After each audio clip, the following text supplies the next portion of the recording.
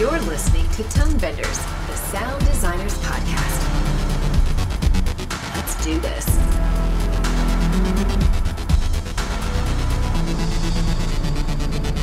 Hello and welcome to Tone Benders. My name is Tim Muirhead and I will be your host for today.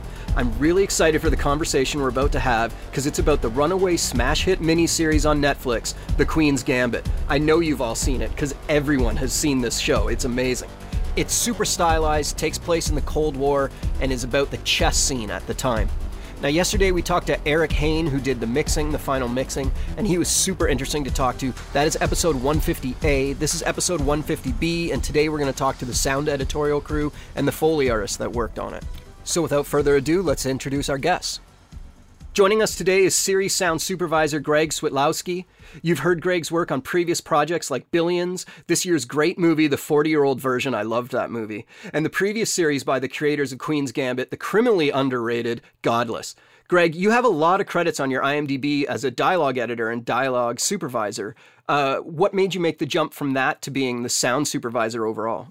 I always liked doing dialogue. That's what I found myself most comfortable doing on projects. In terms of being a supervisor and just making sure that the show is moving forward as planned, like that is kind of in my nature, I guess. So that's what guided me to doing sound supervision. Also with us is Eric Hirsch. Eric was a sound editor and re-recording mixer on Queen's Gambit. His previous credits include Juliet Naked, Tales of the City, and Divorce. Eric, welcome to Tone Benders. It looks like Greg and yourself have a lot of overlapping credits on IMDb. How did you two first meet? We first met working on the film... Nice Guy Johnny. Thank you. Nice Guy Johnny, Ed Burns' film, back in 2012, something like that. We were both sort of like the young kids who were given a shot at like doing the whole thing ourselves, kind of. So he was the supervisor and I was the mixer. And we did that, sort of muddled through it, and then just worked well together. We're sort of around the same age and have similar aesthetics and I think similar kind of studio vibes. So it was, we work well together. I was trying to look on IMDb to see how many projects we've done together. It's at least 10 or something like that, right, Greg? Yeah. A number. See, that proves that you do get along well together, because if you know the exact number, that means you haven't enjoyed it. It's like, oh, it's been 8. Yeah.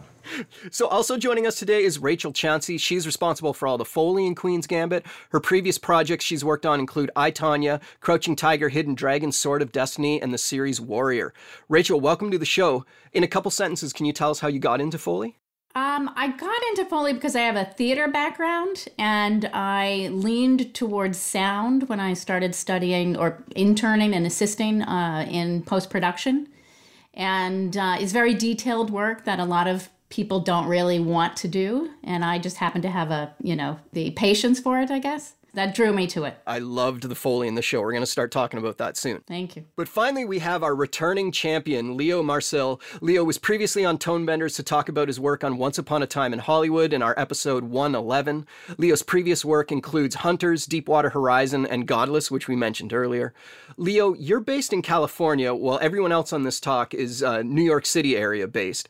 Can you tell me how this production managed its bi-coastal teams? How did you guys all work together as a team?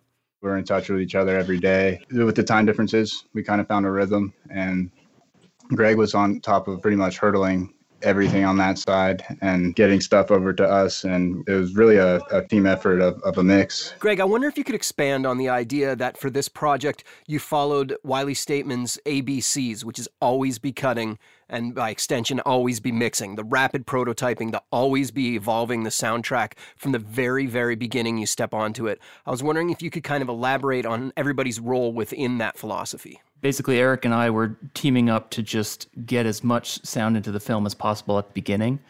So it's kind of like doing a feature film with, 3 temps, basically. Like your first temp, you just try to power through everything, get as much final sound as you can into the project, and then do a temp mix on it, and then move forward from there. At the beginning, it was kind of a smaller crew. It was me and Eric, and we had 2 effects editors, James Redding and Pat Cicero, that helped us out at the first temp. That was all pre-pandemic, so it was sort of like just a regular project in terms of like how you manage to get files to and from people, because Eric and I were both at the same studio. Actually, Eric, you were in the cutting room. Sure, I was working in Light Iron with the picture department. So basically it was the picture department, then down the hall was the music editor, and next to the music editor was me, and I had basically like a little mini mix stage, which is the model that Wiley and Eric Hain pioneered on Godless, which is something that works really well for the picture department because they can be working with actual tracks as opposed to slugging in their own sort of like crummy temp, picture department sound effects. They're actually working with what's going to be in the final mix. And it's good for us too because we don't have to just cram everything in at the end. We could sort of, be layering it in and, start working on things from the beginning and start building a library of sounds that are going to make it in eventually. So Greg was working at Goldcrest, so we would just be working together, sending files in the same way you would sort of anywhere with two facilities. So how did the West Coast arm of this operation come into play?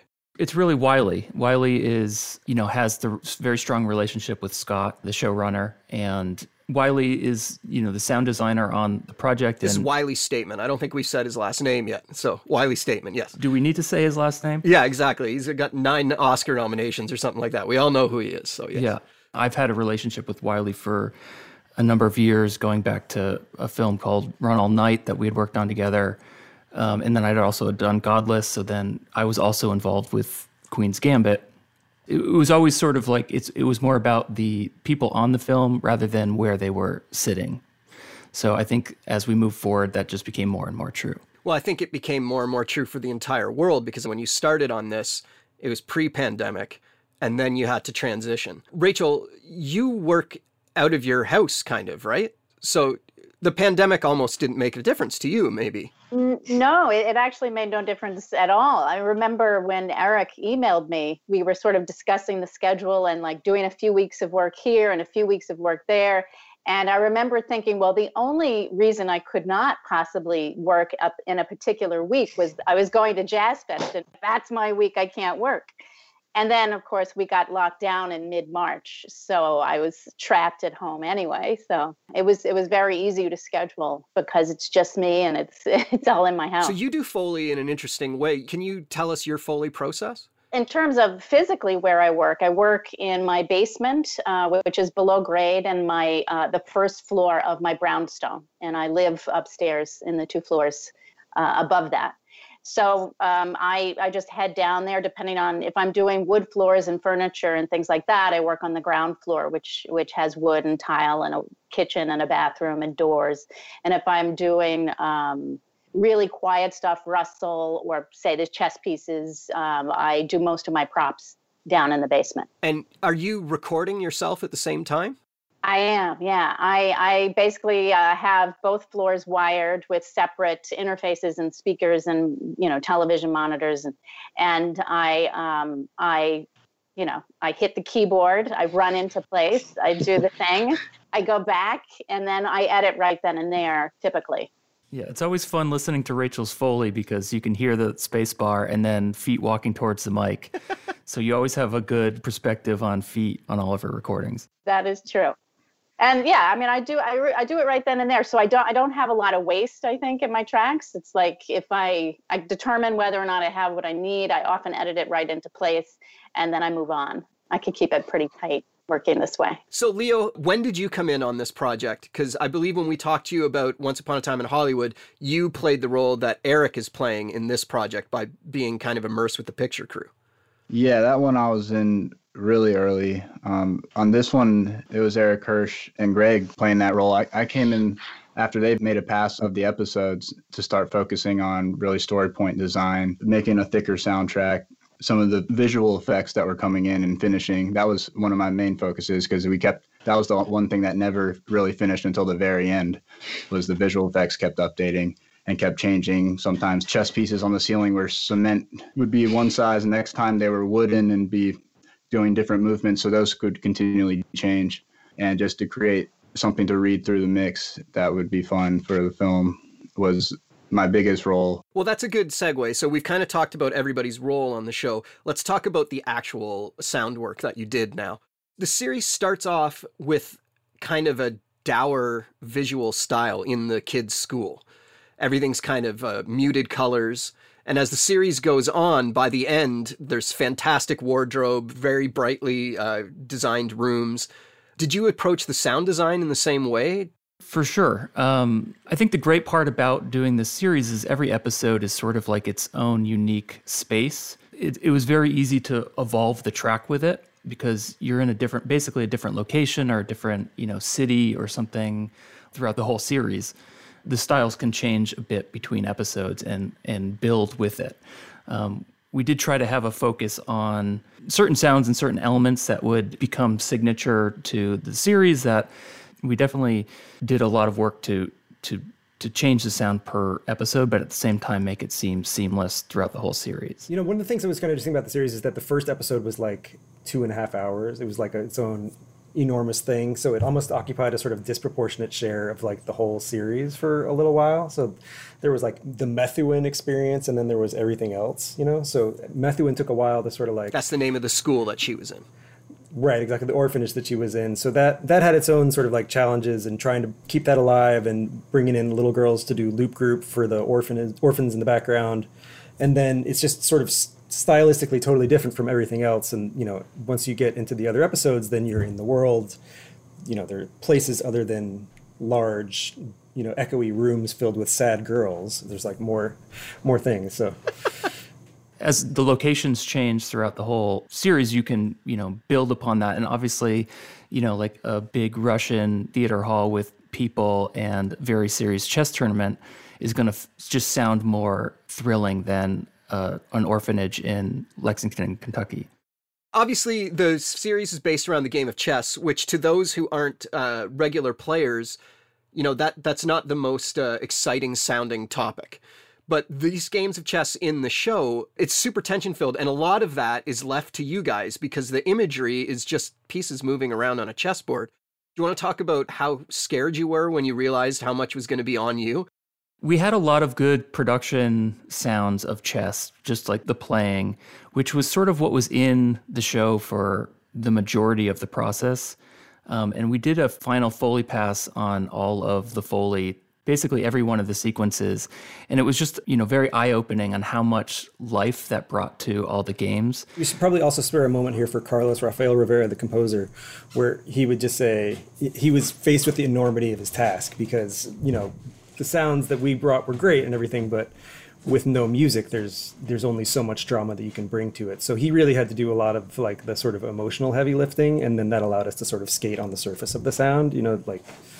Had we not had his foundation there, it would have been a much longer and slower series than it is. Rachel, how did you approach doing the chess Foley? I was very lucky in that I was able to get the props and the clocks and the boards and the chess pieces.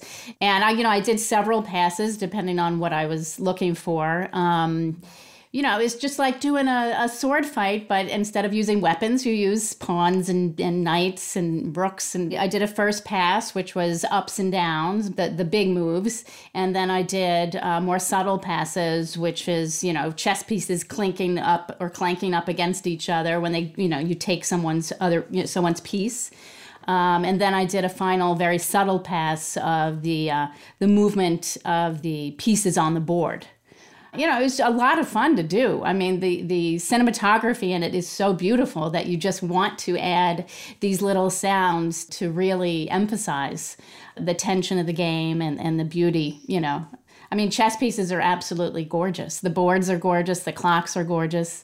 And adding that element, was a lot of fun. It was really cool. I'm not sure how much Eric and Leo had to do with this as part of the mixing crew, but how those little sounds punched through in the final mix really was a stroke of genius. You noticed it, but in a way that was completely realistic. It didn't feel like it was too loud, but it was too loud. Like, chess pieces don't actually make much noise, but it seemed just like that's the way this world should be. Everyone talks about the chess, but honestly, the pills and the booze were a lot of fun too. Do you want to elaborate on that?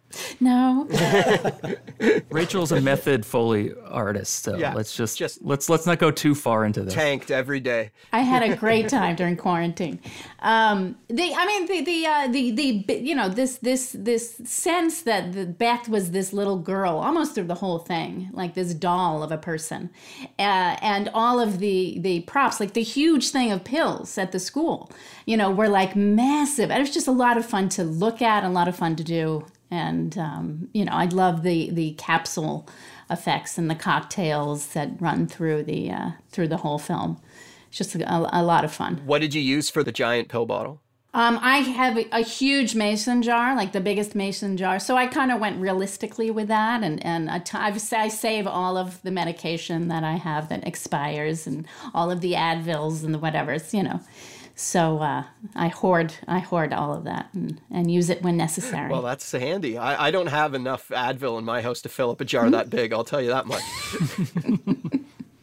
The other moment I wanted to talk about the sound design for, the main character sometimes has these drugged out hallucinations where chess pieces appear magically on the ceiling and she visualizes games. And there's some cool sound design going on with that. The visual effects went through a lot of versions. So I had a lot of different goes at it.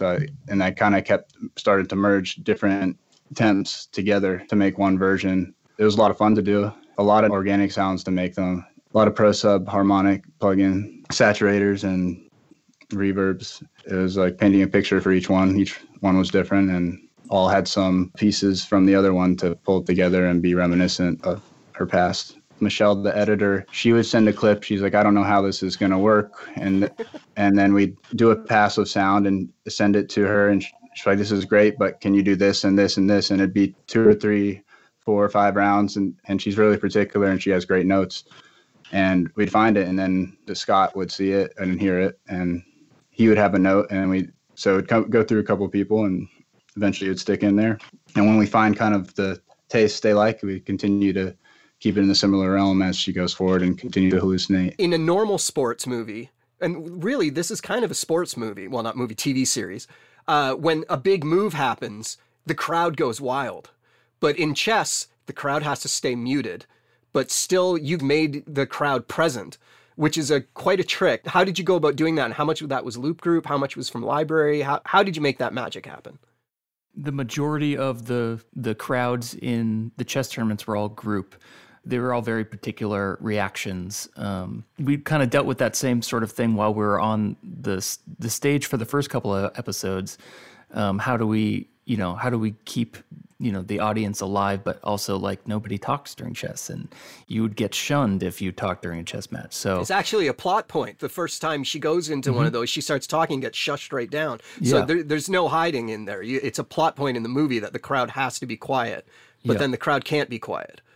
Pretend like you're in a courtroom or pretend like you're in a library, but we still need to hear you, so do it a little bit louder than you would. And, most group actors come from a theater background anyways, so they're all about the theater whisper.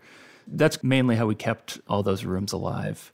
The louder applauses or something at the end, we could rely on some sound effects tracks and such like that. It was also kind of a challenge for the group casting. So it was Dan Fink and Bruce Winnant, and they had to find, because it goes over multiple countries and a few continents, so we had to try and find the kind of reactions in the proper languages, even when it's not something that you're not really supposed to be like clocking consciously.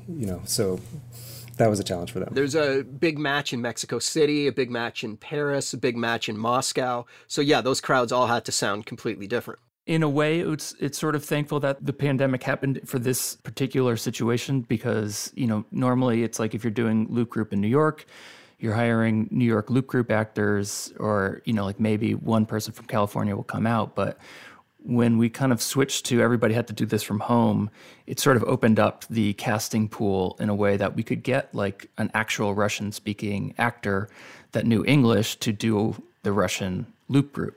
It made that process like a lot more hyper-focused on what kind of language and what kind of accent do we want or need. How do you do Loop Group in a lockdown? Like, did you just record everybody individually, or? That was like my biggest fear from the beginning of everybody working from home. We had managed to get the first 4 episodes recorded just like the beginning of March, luckily.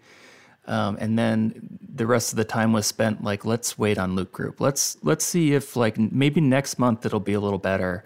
Maybe next month it'll be a little better. And I kept pushing the producers to just hold off on Loop Group for as long as possible. But we sort of hit the point where it was coming up on July. We knew that's when we were doing our final mix. So it's like, okay, we got to pull the trigger with this.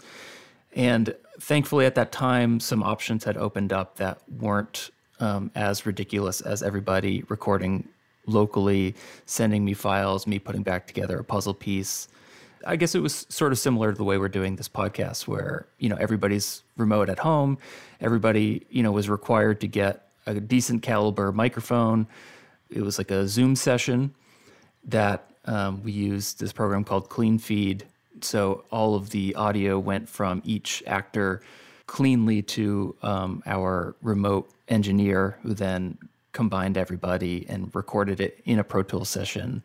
So everything could then come to me, like time-stamped in the right spot in relatively decent sync, because they were also able to send the picture to each of the actors in the Zoom call. That's mainly how we did it. What we would just try to do is, rather than having, 8 open mics at any one time, it's like the actors that were not doing a cue would be in mute, and you would only unmute yourself if you were doing a cue. Well, you must have been very thankful for those big reverberant rooms when mixing that, so you could just wash that all out in reverb. I actually got kind of aggressive with it, where I was telling people, like, no, this is great. Like, you shouldn't be close to your microphone. Like, you're standing over there when you're acting. Like, why would, so it actually made those big rooms sound bigger, because we had these variable kind of sounding rooms. And then it was sort of nice when, if you did like 2 or 3 people at one time and everybody was somewhat different, like different spaced around their microphones, when it all got recorded, it just sounded like 3 different people in 3 different parts of a room, which actually is more realistic to what it would sound like if you were standing in a room. This series was broken up into 6, 7 episodes, 7. But it really feels kind of like one massive project. Did you tackle it in episode format? I don't know how Greg and Eric worked, but I know that I did the first 3 episodes together, and then I think the next 2, and then the final 2. At some point when I started, it was 6, and then it got changed to 7. It got rebalanced into 7. And that's how I delivered them until, like, towards the end of the whole process. I started sort of delivering M&E Foley, for just missing things here and there.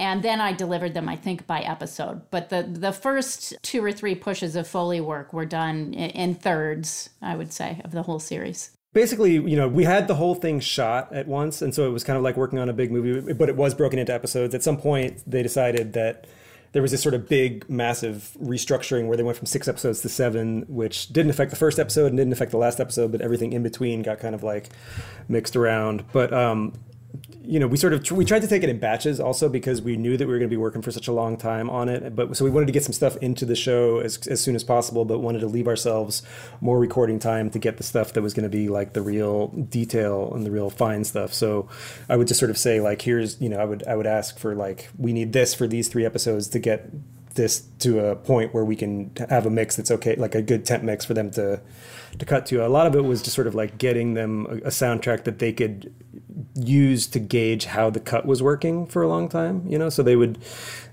both Scott and Michelle Tesoro are just sort of unable to look at a cut that doesn't have the right sound. They can't say, well, okay, when the sound is right, this will probably work. They just have to have a more fully realized version of the sound in order to say, okay, yeah, the pacing is good. This works. These beats work. So it's kind of just like layers in a way.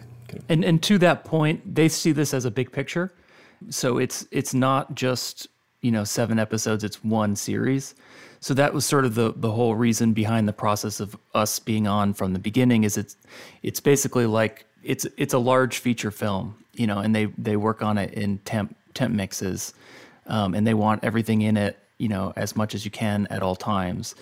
And then if something from the beginning of episode 4 makes more sense in the beginning of episode 2, they can switch it. So it's almost like each episode is its own reel. It would get even more complicated than that, because then they would break each episode up into 4 reels. Right. So then you're working in 4 reels in one episode, and then, reel 2 of episode 4 goes to, episode 6. It gets like, it can kind of be passed around like that. But I think that's all in service of the big picture, which is, the end result. Well, thank you very much for joining me, everybody. It was really great talking to you. I don't think I mentioned it in the intro, but when I watched the first episode, when it came out, I wasn't really sure what I was getting into. And then I just kept hitting start on the next episode. And then it's 3:30 in the morning. I got to get up with the kids. And you guys ruined a week of my life, basically, with this show because I didn't sleep. And thank you very much for that. I was entertained but very tired during the day. So thank you for joining me. And hopefully we'll talk again sometime. Have a great day, everybody. Thank you. Great, it was a pleasure. Thanks for having us. Great, thanks, Tim. Yeah, thank you. Appreciate it. Hey there, if you're looking for more hot Queen's Gambit audio talk, make sure you check out our episode 150A where we talk to Eric Hain about the mixing of Queen's Gambit. He's an excellent storyteller and has some cool tips for mixing dialogue, so make sure you check that out. Not only are these Queen's Gambit episodes our 150th episodes, but they are also our first episodes released under the banner of the Audio Podcast Alliance. If you're a fan of Tonebenders, I think you'll be a fan of a lot of these other podcasts. They all deal with working in sound professionally. There's the Location Sound podcast, Soundbites podcast, the Soundworks collection, the Sound Effect podcast, and many more. So occasionally you'll be hearing little rundowns at the end of our episodes of what's going on in these other podcasts. So if you take a listen and hear something that you think would be interesting, head over and listen to that podcast too, and maybe you'll be entertained and maybe even learn a little something. So thanks for listening today. Have a great time. We got some more amazing episodes coming your way, so stay tuned. Tonebenders is produced by Timothy Muirhead, Renee Coronado, and Teresa Morrow. Theme music is by Mark Strait. Send your emails to info@tonebenderspodcast.com. Follow us on Twitter via @thetonebenders and join Tonebenders Podcast on Facebook. Support this podcast. You can use our links when you shop at Amazon or B&H, or leave us a tip. Just go to tonebenderspodcast.com and click the support button. Thanks for listening. Hi, this is Sam from The Sound Architect. In our recent episodes, I've spoken to composer Patrick Kiest about his recent work on The Kissing Booth 1 and 2, and coming very soon I'll share interviews with voice actor Jane Perry about her career as well as her role in Cyberpunk 2077, composers Mikolaj Straczynski and Gary Scheinman about their soundtrack for Metamorphosis, and composer Chris Velasco about his soundtrack for Carrion. Find us at www.thesoundarchitect.co.uk. Hey, this is Christian from a Sound Effect podcast. In our latest episode, you will hear about designing sound for Netflix series The Crown and composing music for The Haunting of Bly Manor. Check it out at soundeffect.com/podcast.